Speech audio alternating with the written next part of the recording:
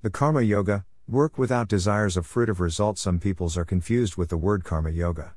Karma Yoga means doing work for the sake of doing work only as a prescribed duty without any attachment for the desired results and focus on work only and not results. We have rights to the best performance of our work, but we have no right to our result, which is beyond our scope of rights. We work in our office, but despite our hard work, if our employer does not wish to release our salary due to some financial problems or due to his selfish motives, then we will not get the result of our work, as result depends on factors beyond our control.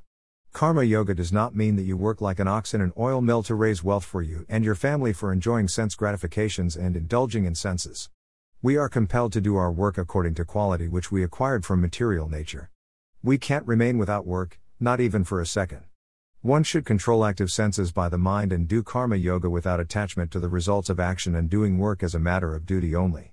Work is so essential that we cannot even maintain our body without work.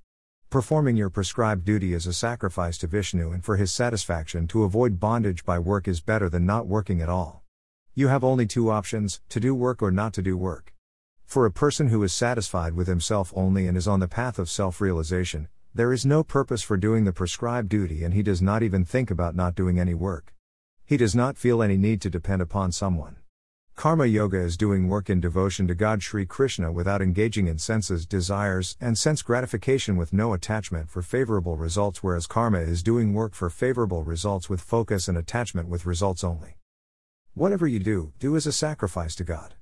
Always offer vegetarian food prepared at home first to God Krishna and then consume it as prasadam. Otherwise, food prepared to satisfy the tongue and stomach is nothing but eating sin and living a life of sense gratification in vain. The food offered to Krishna first makes food purified from material contamination.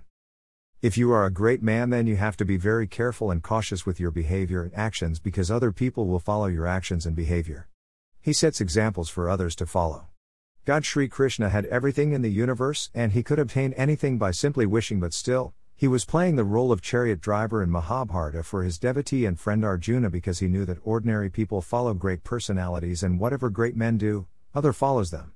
He has to set before them an example of doing work with no attachment to results and doing selfless work as a matter of duty only. False ego makes us think that we are a doer of our activities, but whatever we do, is done, by three modes of material nature, i.e., mode of goodness, mode of passion, mode of ignorance. Each person acts according to nature which he has acquired from the three modes. There are principles to regulate attachment and aversion regarding senses and their objects. One should not allow attachment and aversion in the path of self-realization. Performing your prescribed duty even with fault is better than doing another man's duty perfectly. Following another's path is perilous. To get freedom from the bondage of work, we have to surrender all of our work to God Sri Krishna with no desire for gain and with no claim to proprietorship and free from indolence. Work in devotional service is better than the renunciation of work. You will not be happy if you renounce all work but not engage in devotional service. Yogis have to work with mind, senses, body, intelligence without attachment for their purification only.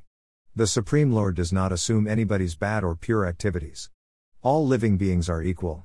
To get liberation, you have to fix your mind, intelligence, faith, refuge on God only. Live a life of equilibrium with no sense of gratification, anger, desires, sins, attachment, always in trance and enjoying pleasure in soul only, and focus on Supreme God as Supreme Lord of all the planets and demigods, ultimate proprietor and enjoyer, take care and well-wisher of all living entities and people who are working for the welfare of all living beings, and our self-discipline will be surely liberated in Supreme in the forthcoming future and attain peace from sorrows of the material world. Process of karma. There are 5 types of reasons for getting a job done according to Vedanta as mentioned in the holy book Bhagavad Gita. The place of action called the body. The performer. The different types of senses. Various types of endeavor. Supreme Soul. All the right or bad actions performed by a person through his body, mind and speech are caused by the 5 factors mentioned above.